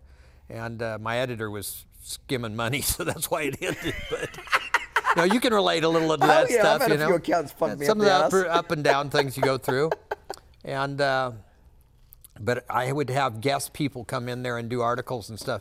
And the one thing I told them, if it doesn't work, don't say it. Yeah. I want it real. I want it to work. I want people to go home and go, hey, let's try this, and have it work, you know, and stuff. That was a big part of it. And you know, I was always thinking about tomorrow. Yeah. I was always thinking about tomorrow. I wasn't just living in yesterday or living in my dreams or, you know, reading my own press or things like that, you know. And so the money aspect was a big deal that you've tried to mentor people on. Yes, very much so. Yeah. And you know, I've always been big on, you know, I like all the good things in life too. Yes. You know, but I don't want to be stupid doing it. Yes. You know, I mean, I've had big fancy rigs and stuff, but they didn't necessarily have to be brand new rigs. Yes. I just took very good care of what I had. Yes. You know, and that's one thing I always remember you during the years is your trucks and trailers were always clean. Yeah. Your barn was always clean. You know, I always say this, you can be poor but still be clean. Yes, exactly. You can be poor, but you don't have to have trash on your lawn. And you can be rich and be a pig. Yes. Yes. You get what I'm saying? It doesn't cost a Absolutely. lot of money to stay clean. Yeah, it so doesn't cost being anybody poor to is stay clean. not an excuse to be sloppy and poor. Exactly. Yes. And I agree that what you talked about is I see some of that in the cow horse. Wipe the fucking saddle down. It don't take much to get You can take a towel and wipe it down. Wipe it down. Knock the dust off it. Yeah. You know what I mean? You know, try to present. I might lose, but I sure as shit want to look good doing it. Yeah. Does that make sense? If I'm gonna lose, I at least want to look fucking good doing it, Bob. Yeah, I know, I hear you. You know? Well, when I was pretty young, I had a customer named Ken Austin. He owned ADEC Dental Supply Company. And any dentist you go to in the world has ADEC stuff in there, if you look at there. And Ken, he loaned me my first $5,000 to buy my very first horse trailer with. Yep. And I traveled a lot with him. We went a lot of places together, just him and I I showed horses for him. And he told me, he said, you know, when your rig's driving down the road, you're a traveling billboard for your business. Yeah. And people will pass it on the highway and go, wow, I'd like to have a horse in there, or I'd like to have a horse that came out of there or something. And he said, or you pass the rig and go, wow, how can you imagine our horse traveling in that? Yes. You know, and I never forgot that, you know. And the kids used to, when I was in Oregon, it rained a lot, of course, and they used to give me a bad time because the rigs, they were all spotless when we left the driveway. And they'd tell me before we got to I-5, we were like 35 miles off I-5 or something. They were going to be dirty. I said, I don't care. When we get in, we feel like we're winners and we're ready to go. Everything, the horses are clean, the tack is clean, the trucks are clean, and we're ready to go be a winner. Yes. You know, and I never forgot that part, you know. Yeah. So, from your boots being polished to what you're wearing to be starched up, etc. The other thing I remember a lot as a young adult watching you is You were one of the first trainers that really, in my opinion, not a clinician, because John Lyons really was the first guy that really endorsed advertising, buying advertising. Sure. But you had great advertising campaigns over the years and really branded the horses you were riding and the studs and your whole program. Did that come instinctual for you, or because I don't remember anybody else sinking that kind of money into really understanding that you've got to spend money to make money? I guess it did come kind of that way, you know. I had Cam Brandon was a big deal there, and she helped me with a lot of that stuff. And then I had, like 4 different studs at one time that were pretty big stuff. And I was trying to figure a way to make them so I could advertise them more, but not cost them anymore. Yeah. So I put 2 studs per page, which you see a lot of now, And you didn't see that then. And I figured we could spend the same money and advertise them in twice as many places, And so we did that a lot, and my endorsements advertised me a lot that I didn't have to spend my money doing. Yes. And they benefited from it, and I benefited from it too, Both partnerships. Right. And, my endorsement deal, I'm really proud of it. I'm proud of my endorsements. I'm proud of the horses I produced. I'm proud of the people that work for me, and stuff. And I'm really proud of the time I've had with my endorsements, Professional Choice, I'm on 35 years with them. Nobody has an endorsement for 35 years, And I mean, Cinch and, all these places, American Hats and Rios and Mercedes boots. I mean, I've had this stuff for 20 years and, a lot of this stuff. And I just have always felt that it's a two-way street. I don't sit there just with my hand out and go like that. Yeah. I call them up, and I have LMF Feeds is a feed company that's mainly a West Coast feed company. They never ask anything of me. Yeah. And I call them up about it every month and go, is there anything I can do for you? But I'm always trying to say, hey, what do you need me to do? Is there anything you need me to do? And most of them don't. Yeah, really Ian care. Francis has a famous saying. He always said, if you put your customers' needs ahead of your own, you'll have a thriving business. And exactly. If you put your customers' needs ahead of your own, you'll have a thriving business. Right. Let's change subject a little bit. If you could name the top 3 or 4 horses that, in your opinion, were game changers, either game changers for your career as far as getting you better horses, or game changers as you as a horseman and what you learnt from that horse, what you took from that and duplicated it. What could you name, 3 or 4 horses, and let's talk about each one. Yeah, I probably can name, but I mean, I learned something from everything. Okay. Good, bad, and indifferent, Paid by Chick was one of them, What did you learn from Paid by Chick? What made that horse such a great horse? His energy, his talent. He was extremely talented. He was extremely steady. I had to learn how to get around the steady part of him. Yep.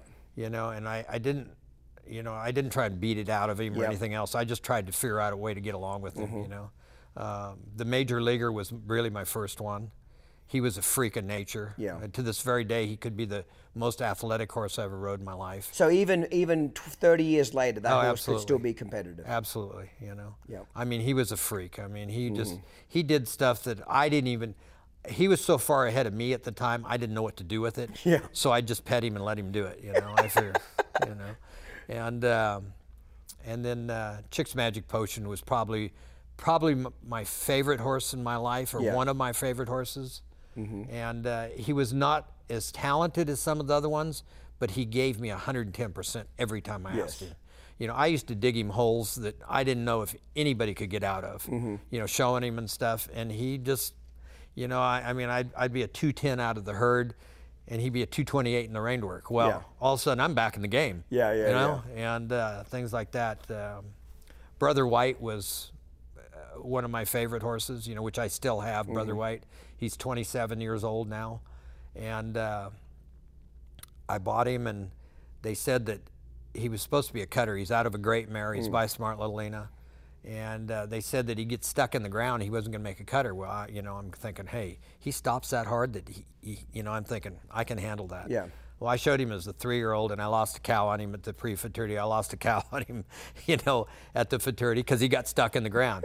But I liked him enough that once he learned how to handle his own power, I couldn't teach him how to do it. I couldn't put it in him. He had to learn how to do it to control his own power. He turned into a superstar. He was a multi-time world champion. He won 150,000 or something at the time. That's a lot of money. Yeah. Today it's a lot of money, and you know, so there was, I learned something from all of them, you know. But that's probably some of my favorite ones, you know. Yeah, but stick out in your mind. If you could go back, Bob, to a 20-year-old Bob Avila and sit yourself down now at your age and give yourself some advice, whether or not you would listen at 20 years old, because let's face it, at 20 years old, we're full of piss and vinegar and we think we know more than our parents and everybody else around us. But what would be some of the lessons that you would like to mentor yourself or say, hey, look out for this, try not to do this, do more of this or do less of this? What do you think you would say to yourself? Well, I think I caught myself as I was growing up, and I think you see this a lot. I was working so hard I wasn't making money for a long time. You know, and once I started thinking that there's a time to do this and a time to do that, and separated the two as far as investing my money and being smart about things and stuff, that's when I started really making money. But I don't know if I could have done that when I was 20. Like you say, I mean, I was like a bull in a china cabinet. I was just, you know, if you tell me I couldn't do it, I was going to do it anyway, just to prove you wrong. You know, so. What advice would you give to a young person right now, getting out of high school, wants to be a horse trainer? In today's environment, what would be the top 2 or 3 things you would tell them to be successful? If they want to be Bob Avila, they want to be Todd Bergen, Andrea Fapani, what are your words of wisdom to them? Go find somebody they really respect, and work for them for a while. Don't just, you know, it's so easy for today's kids, and I've watched it, and it's been like that for a long time. They can take and get a start, and they can go out and have 3 horses in training and make more money than they can working for us. But that's probably where they're going to stay. You know, they might be making less, but when they go out on their own, they're going to make more by taking the time to do it. And you got to eat a lot of crow, and you got to put up with a lot of crap, you know. And I mean, there's going to be days that some of the trainers you work for have a bad day, and they're going to take it out on you and everything else. I mean, I went through it all. I know that, you know. And I'm sure I did it to some of the kids who work for me, you know. I mean, I know I'm perfect, but that's beside the point, you know. So, but you know, the foundation is like anything that you put on a horse. You know, your foundation is a horse trainer.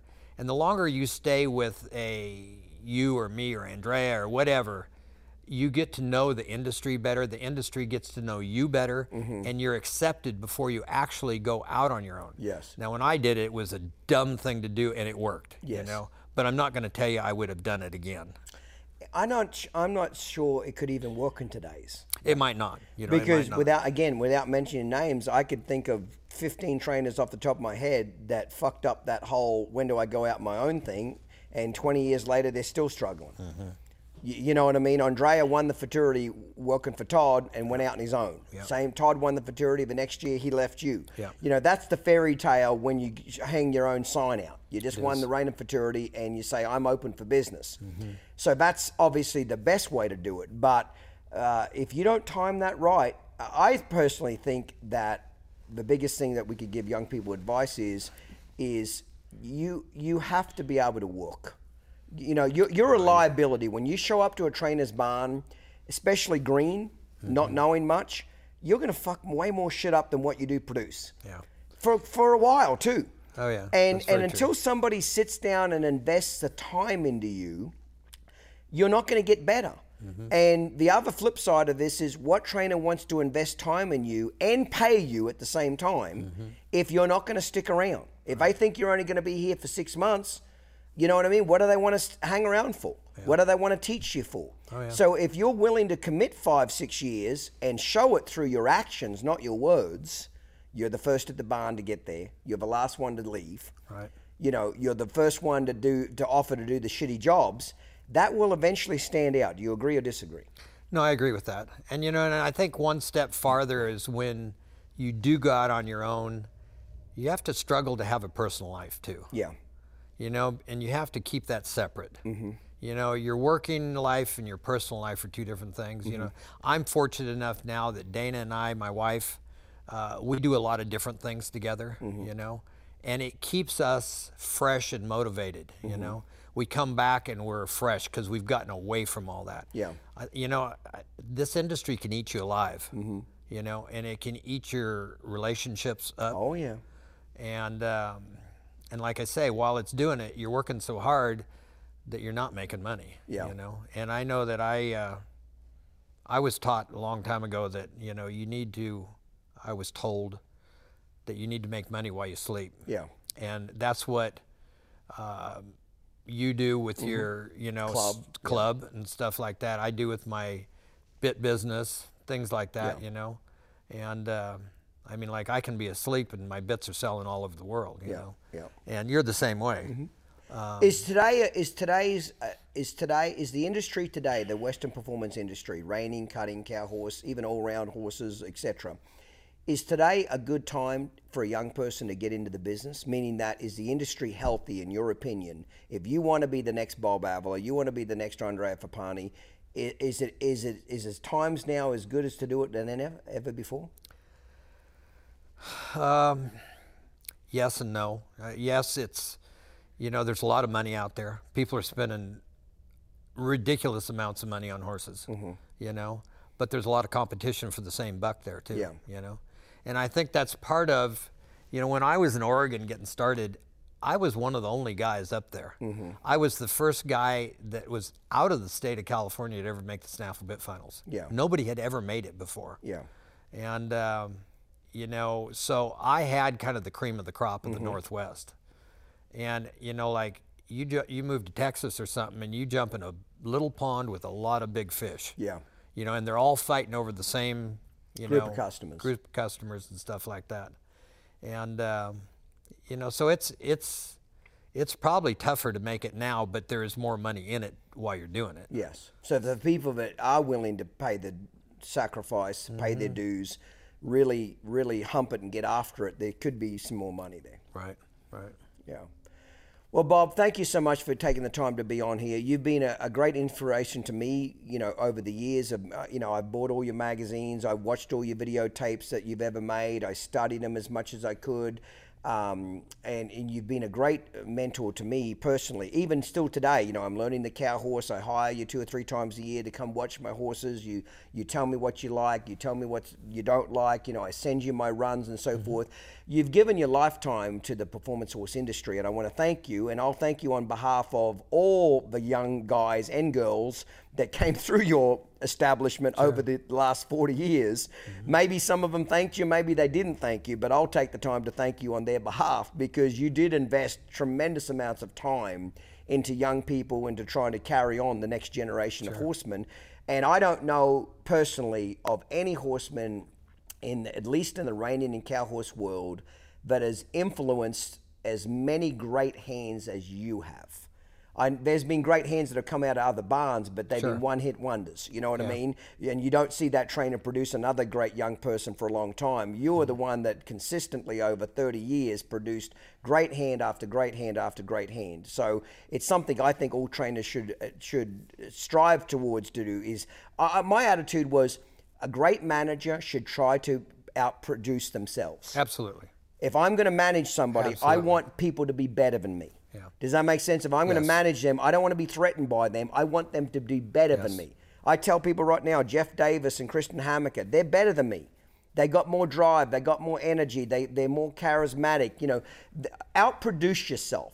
I don't take that as a personal insult. I'm proud of it. Oh, I am too. I'm proud of the people who have worked for me. I mean, just as proud as the horses I've trained. I mean, they're just, you know, when I see them win something, it makes me proud, you know. Yeah. And I mean, it's something that it makes you feel good. Yes. You know, I mean, it really does. To see great people around you succeed. Exactly. Yeah. Well, Bob, cheers to you, brother. All right. Thank you so much for taking the time to come do this. You got it. Thank you for everything you do for the industry. And if any young person sees you at a horse show, I'm sure you'll be willing to let them walk up and shake your hand, introduce them, and ask you a question or two, because you're always about mentorship. Absolutely. Thank you, brother. Thanks. Appreciate you. You got it. Today's episode was filmed and produced by Intercut Productions, marketing by Stewart & Associates, and organised and administrated by Down Under Horsemanship. If you enjoyed this episode, be sure to hit the subscribe button and leave a rating.